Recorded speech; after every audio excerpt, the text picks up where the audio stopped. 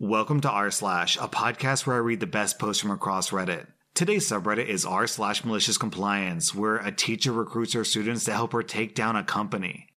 Our next Reddit post is from Storymaker. When I was in 8th grade, I was in the first year of an experimental technology school. I had a class of about 180 8th graders, all 12 to 14 years old, and about 10 teachers. So everybody shared the same math teacher. For our first semester, we used a software called Gauge. It was alright for most classes, but it was absolutely atrocious when it came to math. Nothing worked with math. We were supposed to use the lessons they had, but it just didn't work. Math symbols didn't show up right, and some questions even had the wrong answer marked. Our math teacher wasn't allowed to switch lessons to paper, and the company insisted that the problem was that our math teacher was older and just didn't understand technology. They said that if she had a genuine issue to email them. One day I get to class, and there are 7 email addresses written on the board.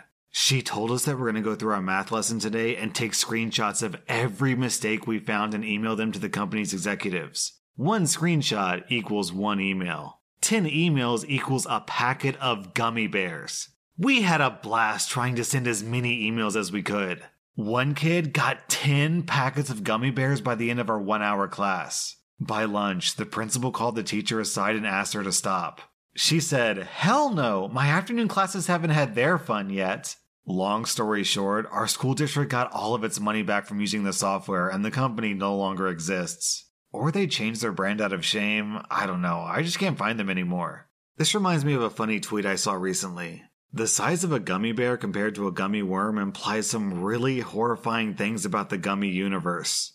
Our next Reddit post is from Calidus. Back in the days when 33.6 kbps modems were hot stuff, I worked for the engineering department of a growing company. The company had started small. It was privately owned, and the VPs had all put in a portion of their own money to start the company. By this time in the story, they were finally making a respectable 30 to 40 million a year in profits. But they still acted like a small company. They pinched pennies. Our engineering department was designing circuit boards with embedded computer systems. And to program these, instead of soldering the microcomputer to the board, we would solder on a microcontroller socket and then plug in an in-circuit emulator that would pretend it was a microcontroller, which would allow the programmer to create the required program. It was a mess. It gave our tiny IT department headaches, and it cost $15,000. It was an absolute necessity for our most popular product lines, and there was only one of them. To top it all off, we were renting it at $4,000 a month. The first month we had it, our CTO and marketing VP planned our whole new product line around this family of microcontrollers. So at the end of the month, our engineers asked management to buy it for us since we would be using it for a while. The engineering VP saw the price tag and told us to just rent it. Surely we'd be done with it soon. Engineers, being practical, forgot about the objection and just put our noses to the wheel. After a year, the VP of Finance asked us about this reoccurring contract line item. They called the engineer who had originally started the contract. The engineer helpfully forwarded the approval from the engineering VP and his later email asking to buy it, and the VP's reply where he demurred. By the end of the week, this toy was ours. Along with the second one, since Finance determined the product rollout was being affected by not enough access to the equipment. Hitachi just gave us the first one, stopped charging us, and never asked for it back. We paid $15,000 for a second one. No one got fired or demoted. But at the next department meeting, the engineering VP tried to tell us that we didn't have enough money to upgrade our PCs. That one engineer spoke up. Would $40,000 cover it? The company found the money. Our next Reddit post is from Vitalik. 20 years ago, my brother lived by himself about an hour away from where my mom and I lived. I'm much younger than my brother. We lived in a rural area while my brother lived in the nearest city. Whenever my mom had to go into the city, she'd pick him up and they'd just spend time together. My brother had a really bad habit on these occasions to wait until my mom was already there and then get out of bed, shower, get dressed, and then meet her outside for them to do whatever they were doing that day. This process would take anywhere from 10 minutes to half an hour, which would eat into the time mom was willing to spend in the city. One day, mom arranged to see him and he just said, "Okay, just text me when you're here." The next day, she texted him, "I'm here," as she was leaving her house, an hour away from my brother's. So my brother got up, got showered, dressed, and went to stand outside looking for her car. After waiting for about 15 minutes or so, he finally rang her to find out where she was parked. "Parked? I'm not parked anywhere. I'm still driving." "But you texted me that you're here." "I am here. You're there. I'll be there in about 15 minutes. Are you ready?" "Yeah, I've been ready for 15 minutes and waiting outside for you." "Oh good, I won't have to wait this time. See you in a moment." On that occasion, Mom was able to get on with her day immediately. Since then, my brother did end up getting dressed in time for my mom getting there, but he's still perpetually and habitually late to this day 20 years later. Down in the comments, we have this story from Lucky Ken.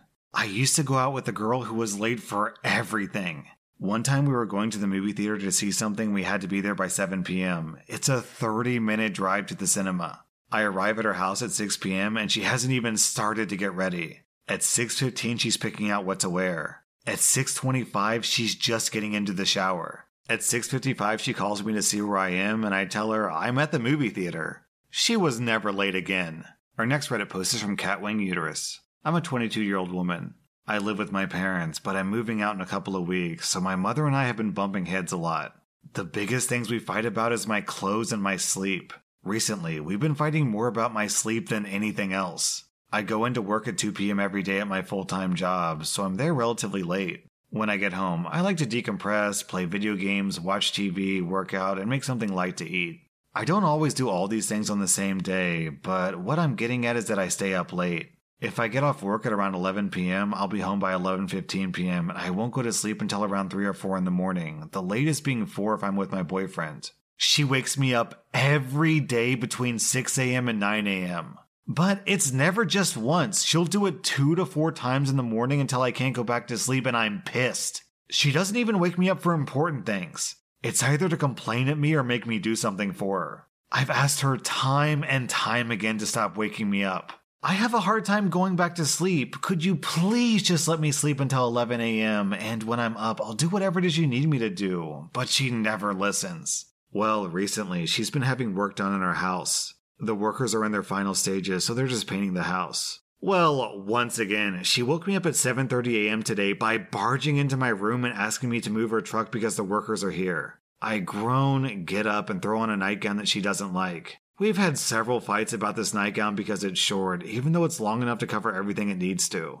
I looked at myself in the mirror and thought about changing, but instead I smirked and thought to myself, if you can't respect my boundaries, why am I going to respect yours? I keep the nightgown on. I walk out of my room, move the truck, and go back inside. As soon as she sees me while I'm walking back to my room, she starts screaming. "OP, you went outside like that? You're basically naked. Why do you hate me?" She's standing in front of me trying to block my way from going into my room. I duck beneath her arms and ignore her. My mother starts following me while yelling about me living with her and my father, so I can't be dressing like a whore around their house, especially when my father and working men are around. I get into my room, close the door, and take off the nightgown so I'm completely naked about to lay back down. And my mom swings my door open, still trying to argue with me. "I can't believe you would embarrass me like that. Put some effing clothes on, we're talking." I laugh in her face and close the door on her. She attempts to reopen the door, so I grab the handle. She doesn't allow me to have locks on my door. "Dude, no, I'm naked. We're not even talking. You're just yelling." I move the truck. "Please leave me alone." She starts sobbing about how everyone is so mean to her. She hates her life, and she stomps off to my dad to complain about me. "OP, you're moving out of your parents' house to live on your own? I really can't imagine why." Our next Reddit post is from Gadesthesia. "I worked for a sucky airline company. Let's just make up a name. United Blair Lines. At this company, they started a smaller company that could hire and train people to run the planes, but pay them less at certain airports. While my colleagues at other airports were making over $20 an hour, I was getting paid $10.25 for the same, and sometimes more, work. It honestly would scare you to know how little the people who make sure your plane takes off safely are paid. All of us had 2 to 3 jobs to be able to pay rent, and we were all doing this job just for the benefits. We got free flights to anywhere in the country. Anyways, I had this boss, we'll call him Jim. I could tell many stories of how terrible of a boss he was, but this one has actual malicious compliance. I had to go to the hospital from the airport because of an intense pain in my stomach. It turns out that because of stress caused by my job, my intestines decided to stop functioning. Anyways, I spent the day at the hospital and they gave me a note saying that I didn't have to work the next 2 days. I told Jim's boss about that when I went back to work 3 days later. We only had 5 people to load all the luggage, load all the water, and push out 5 planes in a little over an hour. This was already an incredible amount of work for so few people. We had our morning work meeting to discuss how screwed we were, and then Jim asked me into his office. "Your attendance is unacceptable," he said. Dumbfounded, I asked what he meant. "You've been late a couple of times, and now you're missing the past 3 days." I said, "Jim, I have a note from the hospital. According to work policy, that shouldn't affect my attendance." "I don't care what work policy says. I'm gonna fire you." Again, I cited work policy since we were protected by a union. I said, "Jim, you have to give me an attendance warning before you're allowed to fire me for attendance. This is the first time I'm hearing about attendance, so you can't fire me right now." Jim said, "It doesn't matter. I'm going to give you a warning now, and when I get back from vacation next week, you're going to be fired. Now get back to work. My decision is final." So I told my coworkers what happened. Then I decided, alright, well, if he's going to fire me next week, then I'll just leave now. Even though my colleague's day was about to be screwed since now 4 people were working 5 planes, they all said don't worry about it and to just leave. So I left and went to get breakfast. This all happened at around 4 a.m. As I'm enjoying my meal, Jim calls me. I happily ignore it. He calls me 3 more times and then texts me asking me where I was. I told him, "You fired me. Why would I keep working for you?" No response. I try to enjoy the mental image of Jim running between the planes like a chicken with his head cut off. I don't imagine any plane took off on time that morning. I get a call from HR and the union rep and the general manager, who's Jim's boss. They all said that Jim was wrong and asked me if I could come back to work it out. But quitting felt so good, and I felt such weight lifted off my shoulders thinking about not working there anymore, so I never went back. And although this next part isn't so satisfying, it's more a testament of United Blair Line's complete lack of ethics. Jim got in really big trouble when he had a guy who had a shoulder injury and a doctor's note and told him several times that he couldn't do super heavy labor. Jim sent this guy to the back room by himself anyway.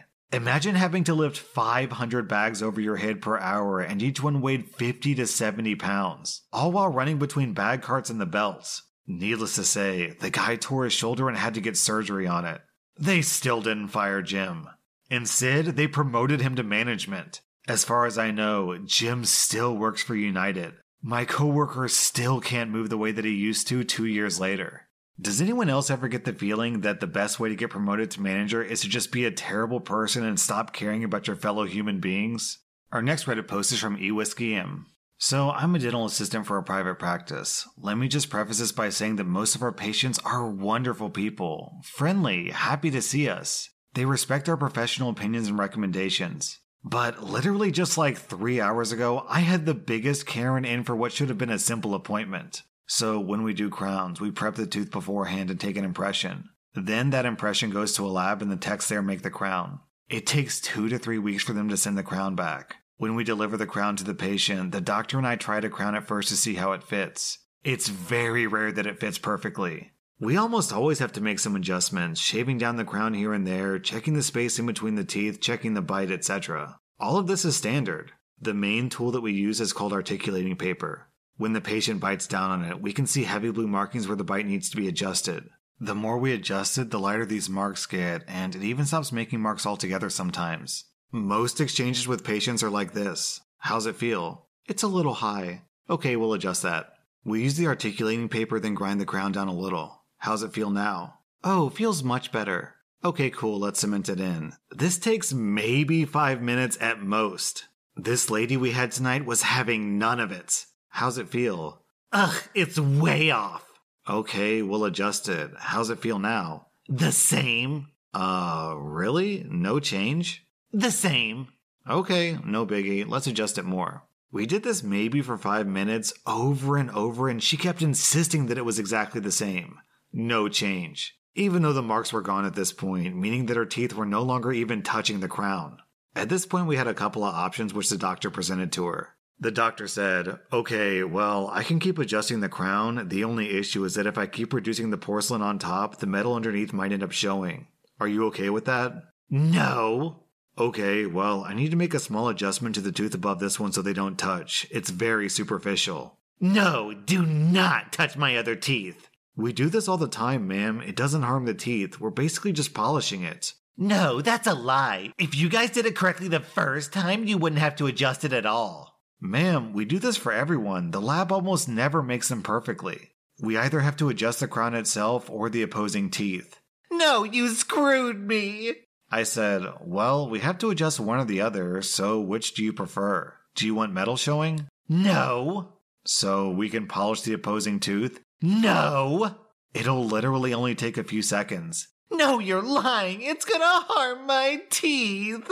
At this point, the doctor suggested getting the office manager to talk to Karen.